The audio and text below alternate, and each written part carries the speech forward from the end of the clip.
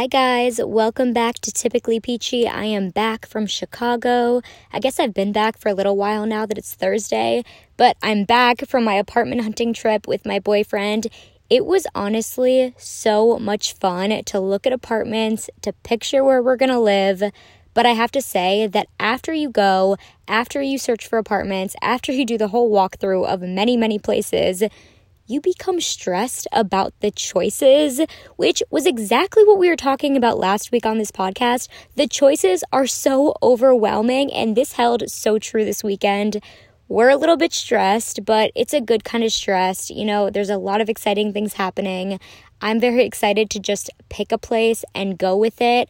I don't know if we've done that quite yet, but we're getting there. We're making moves, strides forward, and I think it's going to be good. We found some really amazing places. There's so many cool properties in Chicago. It's just really picking if you want a really amazing view or more space, because when you get closer into the city, you don't have as much space as if you're even slightly further out. But then when you're slightly further out, you don't get the same kind of view.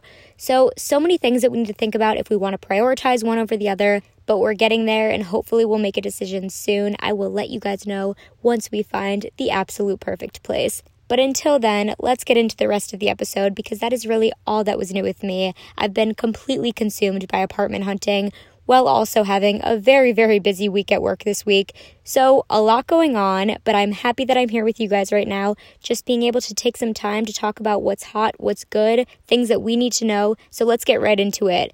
First up this week for what's hot, some Olympic fashion news.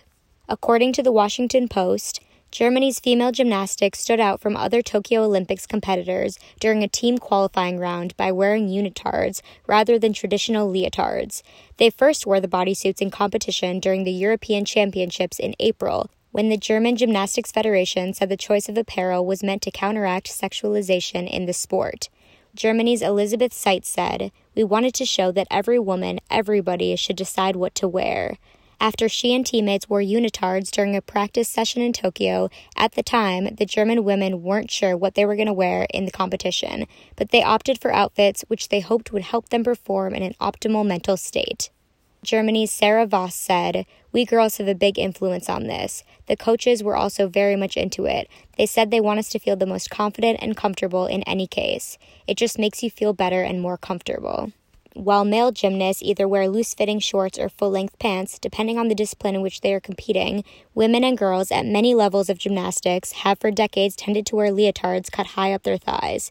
Unitards, however, are allowed, as are leggings of the same color as a given leotard. In addition to helping some competitors feel more comfortable, such outfits can be favored by athletes for reasons of culture and religious modesty. Voss previously said in April in an interview, "In the sport of gymnastics, it gets harder and harder as you grow out of your child's body. As a little girl, I didn't see the tight gym outfits as such a big deal, but when puberty began, when periods came, I began feeling increasingly uncomfortable." Seitz added, "The symbol applies to all gymnasts who may feel uncomfortable or even sexualized in normal suits. Because in my opinion, every gymnast should be able to decide in which type of suit she feels most comfortable, and then do gymnastics with it."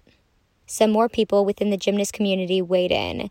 Team USA's Sanisa Lee said, "I think these are really cool.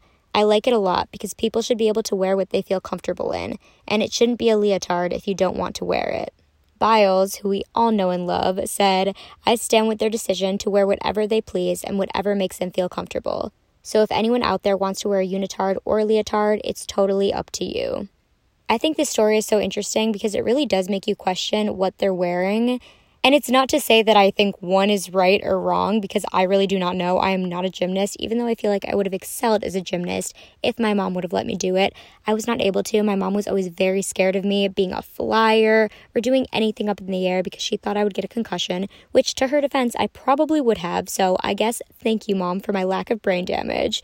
But regardless, it really does make you think. And if these girls are the ones competing, they're the ones wearing these things, they should get to have some say in what they want to wear. I think as long as it doesn't affect performance, like make them better somehow or make them worse somehow, I think, yeah, wear it if you feel the best in it. Obviously, there are so many rules surrounding the Olympics, surrounding these sports, what you can and cannot wear. But I think probably sometimes they're a little bit too strict on them. Again, I don't know, but from an outsider's perspective, I think this is great. Wear what you want to in this situation. And also the fact that they are just trying to desexualize themselves. I'm so on board for that. This is a sport. They're athletes.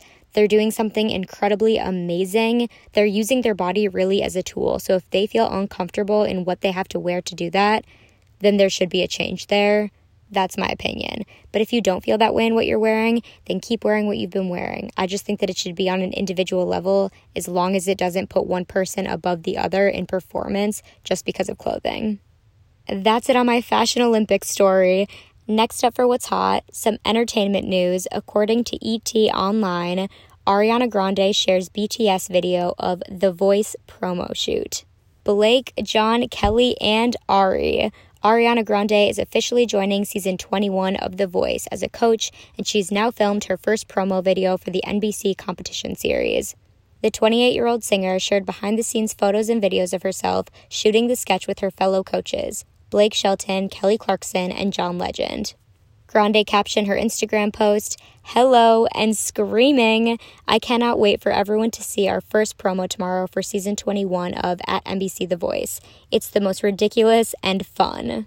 I adore these humans so much and am already an emotional wreck worrying about saying goodbye to everyone the day of the finale, and nothing even happened or aired yet." Grande took her fans behind the scenes of the shoot, which takes place at a campfire where the coaches are playing music. She said, "It's very fun, everyone is at a beautiful campfire, and I'm, of course, dressing very appropriately," while she's wearing a strapless, crystal-embellished Ulyana Serginko bustier and matching skirt. Very exciting news that she is going to be one of the judges. You think about her motivation, about why she's doing this, and I have to think, obviously, I think if you are a huge, huge star, it is very heartwarming and probably gratifying to be able to coach people that are trying to have that same successful career that you have. But also, guys, it's definitely in the money as well. That's got to be some motivation behind it. She's apparently making between $20 to $25 million for one season, which I read that is way more than Blake Shelton and John Legend. Their paychecks for the show are $13 million. So I guess that means if you are a bigger name in music, you get more money. But John Legend and Blake Shelton are also two huge names. I just think that Ariana Grande was probably a huge win for The Voice for NBC. She's incredible. She's a star. She is an A++++ lister. She's definitely great talent to have on the show, and I feel like it really just elevates the show even more. I think when it started, people thought, oh, this is another singing competition show where people that are kind of burnt out celebrity musicians go on this show to kind of do their last-ditch effort to be able to get money and gain some popularity. But I feel like now this show has withstood the test of time. More talent has come on it, more really big talent, and they've stayed on it. I mean, John Legend is an EGOT winner. All the awards, he's won them all. That's pretty incredible, something that is not talked about enough. But they have very prime talent on that show, and this just adds to the list for them. So very excited to see. I sometimes watch The Voice every once in a while, so who knows, maybe I'll watch this season. I like Ariana Grande. I think that she's very talented, especially very, very vocally talented, and I think she would be a huge help to a lot of these newcomers in the music industry. So good luck, Ari, on being a coach on The Voice. I'm sure it is going to be incredibly entertaining. That's it for What's Hot. Let's get right into what's good because I have so much content to discuss with you guys that I'm very excited about. First up, Gossip Girl reboot on HBO Max. I told you guys this was coming. It's finally here. I've watched it. I have opinions. And I'll just start out by saying I put it in the what's good category. I don't know that I adhere to that so much. I could have put it in what's hot, but I just feel like, it's content. It's good. There are elements that are good. Let's get into it. To start, a summary. 8 years after the original website went dark, a new generation of New York private school teenagers are introduced to the social surveillance of Gossip Girl. All right, guys, I have so much to say. Please bear with me. This is why I don't like reboots, you guys. It's not even that I don't like the show, okay? I think it's fine for what it is. It is just so frustrating when you know and love the original so much that nothing compares. This is essentially a completely different show. So why are you acting like it's a Gossip Girl 2.0? Also, the fact that the teachers are supposed to be Gossip Girl is completely ridiculous to me. In what world would that happen? It's one thing for kids to blackmail each other, but for full-on adults to talk that way and spread gossip about what are supposed to be 14 to 18-year-olds is just insane and slightly less enjoyable to watch. I don't know if I'm the only one that feels that way, but it's a little weird, you guys. Also, the fact that they're Gossip Girl isn't even a spoiler because it's not a secret in the show to us that they're Gossip Girl. And I feel like that was one of the most fun parts of the show, not knowing. I mean, we talked about this. It didn't really seem like the writers knew either. The actors definitely didn't know in the original who was Gossip Girl. But still, it was kind of fun, the element of surprise that no one knew.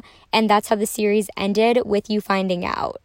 I am guessing, though, that the, quote, real Gossip Girl is going to come in and take it over from the teachers or something. But at this point, it is just very, very weird.